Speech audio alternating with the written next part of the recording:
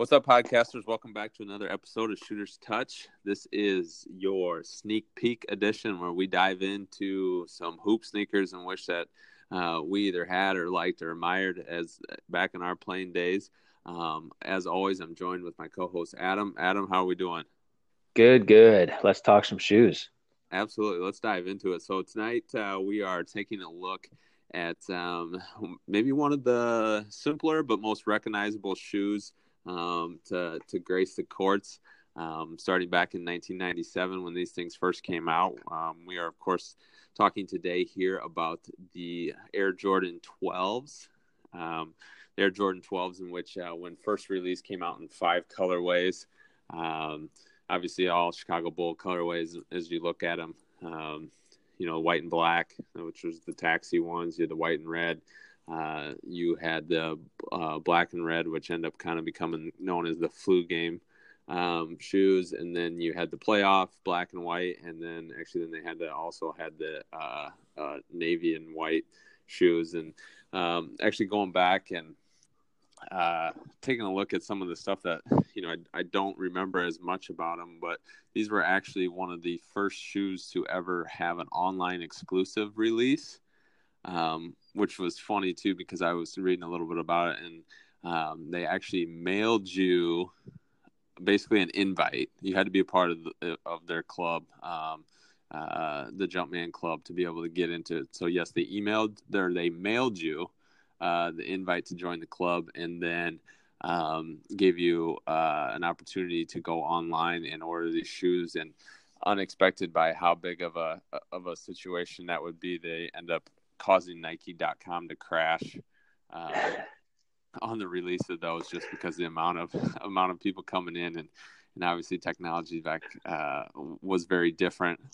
This obviously was not 97 when they first released. This was on one of their retros in 2003, 2004, I believe. But and another thing too, and you and I were talking a little bit off air, and we can kind of dive into that. But so this was actually the first Air Jordan to feature the Zoom Air, which, as it turns out, Zoom Air, and as the technology advances, is quite the technology, and as far as shoe cushioning and impact for things like basketball. But I know you and I both said at the time, when those first came out, those I had the varsity black and red back when I was a 7th grader, trying to get buckets back when you could hardly handle a basketball, and it didn't make anything easier running around in my snow boots. These things were so heavy back then. Yeah, you're exactly right. And I had a pair of those as well. I had a pair of the all black ones, and I wore these things twice on the basketball court, and then I had to get a new pair of basketball shoes because I couldn't move in these. And snow boots is a pretty good like explanation for those. But yeah, you mentioned it, Brian. These are some of the most recognizable basketball shoe, I think, in the history of the game. And I was looking through some of the Jordan team shoes, and they even tried to somewhat replicate them in the team shoes here. The Jumpman Team Pro 1 has that off color. It goes all the way around the shoe, but it's, I guess, kind of somewhat looks like it. As well as it's looking like the next year on the team shoe, they had kind of the same thing, just on the inside of the shoe was the opposite color. But the online release, it's funny you mentioned that, because I think I was part of that online release. I spent I believe it was $199 on a pair of those shoes, a hoodie, and then a hat that was one or two sizes too big for me. So I was part of that crash. Now I ended up getting them, and it was a good feeling when a pair of shoes shows up in a cool looking briefcase that came with your name on it and everything like that. So well worth the money. But yeah, those things were not fun to play in. As you kind of mentioned too, we're thankful for technology, making those things a little bit softer with a couple of the retro releases. But love the look of these shoes. I still have mine. up in the closet to this day. And I think that as far as Jordans go, these are some of the best ones he's ever had. Yeah, no, and like you said, the performance of them definitely helped and got better over the years. We talked about the black and white playoffs. I actually wore my sophomore year at Wartburg, and performance wise came a long ways. Those were a much better shoe, much more high performing shoe at the time, and actually a good friend of mine, and actually friend of the podcast as well, Jason Staggy, coach at Warburg. He wore the low white and black, the taxis. I think he wore those for a couple of years. He loved those shoes, but that's one of the things too. And as you go through some of the lows that Jordan Brand releases on some of these shoes are just nasty. And that same thing with these. You start to look at some of these lows that they had; they were so neat. Surprisingly, I do not have any low 12s, but I've always liked them. They're always kind of you get that recognition of the different paneling on the toe. That definitely tells you that it's a 12, but yet they're a little bit more of a casual and a little bit more of an everyday shoe when you mix in the low top on them.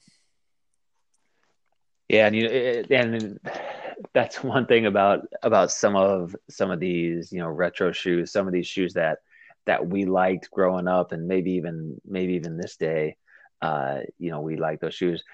When you put those shoes in a low top, sometimes they just don't look the best. But I have a couple pulled up right now, and I really like the way they look. Now, as I've mentioned a couple times, I would never wear them because my ankles are the worst.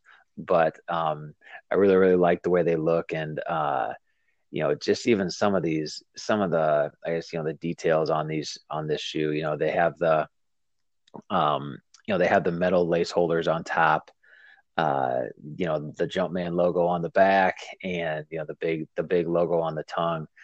They just really look like a great shoe, and look good on the foot too. We already mentioned a couple times that they're very, very recognizable, and even I feel like Jordan tried to copy them a couple times, but you know, having these shoes on one of the greatest players of all time, that doesn't hurt either. But they're also getting a little bit more pricey here than what I remember them, which tends to happen to the Jordans at times.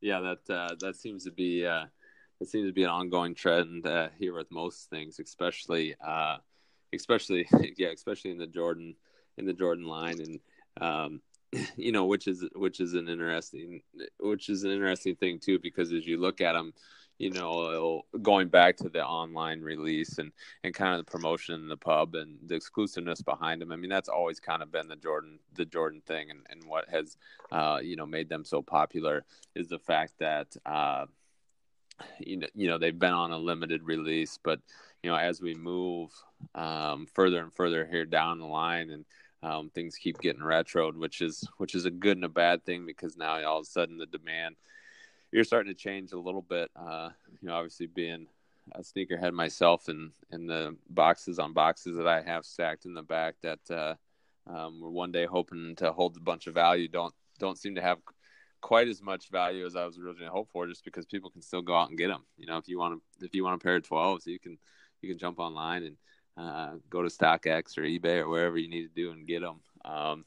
And so you have that, but like anything, I mean, prices continue to go up, and hopefully we'll see that trend go upwards for those of us that maybe have some older ones or some dead stock stuff sitting back in the closet. Yeah, you talk about the shoe demand, or the consumer demand for these shoes. And I specifically remember a couple years ago, I was trying to get a pair of Jordan 13s in a certain color, and they were just getting released, and I wasn't quick to the trigger enough online to get them ordered before they were sold out. And I remember thinking to myself that, hey, just wait a year or two and they'll be back. You'll be able to get them at the same price. It seems that the price continues to go up for these retro shoes, and he keeps re-releasing them.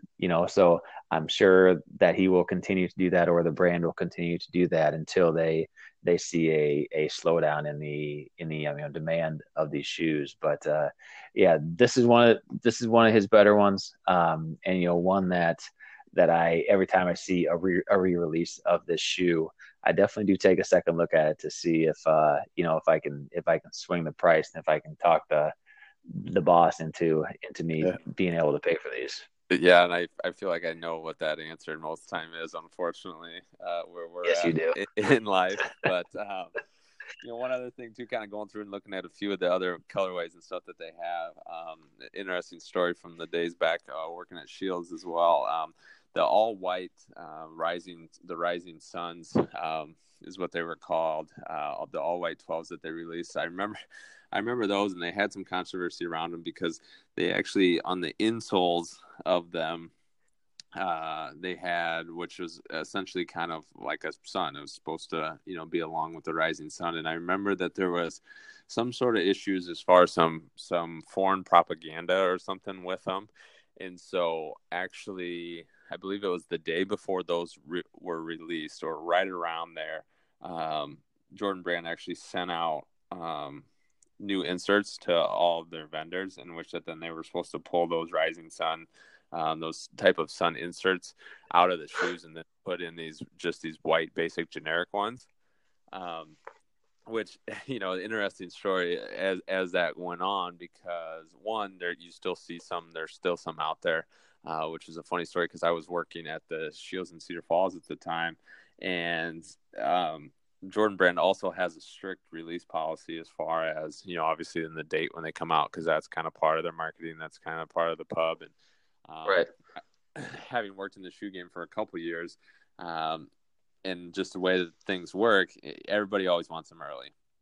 Always wants them early. Before I was at Shields, I was at Foot Locker, and I mean, just, hey, offering ridiculous prices and set them out the back door and put them in a different box, and just whatever they could do to try to talk you into getting the Jordans early. And so, obviously it's just something that you could very quickly lose your Jordan licensing and not be able to sell them at all, obviously, if you get wind of that. But it happened so quickly before the release. I remember, actually, I think an employee was going to be out of town or something on the release, or something happened, and where the shoe shop manager went ahead and let him have those rising suns early in the fact that those inserts did not get swapped out. So I never did know who it was or what that situation was, but I just remember, I never got the shoes, and all white's really not my thing, so I didn't have a ton of interest in it. But I remember being pretty jealous that the kid got out of there with the original inserts, and had them intact, and add to that rarity of having those original inserts, not the boring basic white ones that everyone is supposed to swap out. Right. He can probably gauge a pretty penny on that one now. And interesting, the things you learn working at a shoe retailer, huh? Oh man, I tell you what, for another time. But I got stories for days. I bet. And I never even heard about that insole issue. I'm looking at it right now, and it's looking like, geez, this pair says never worn.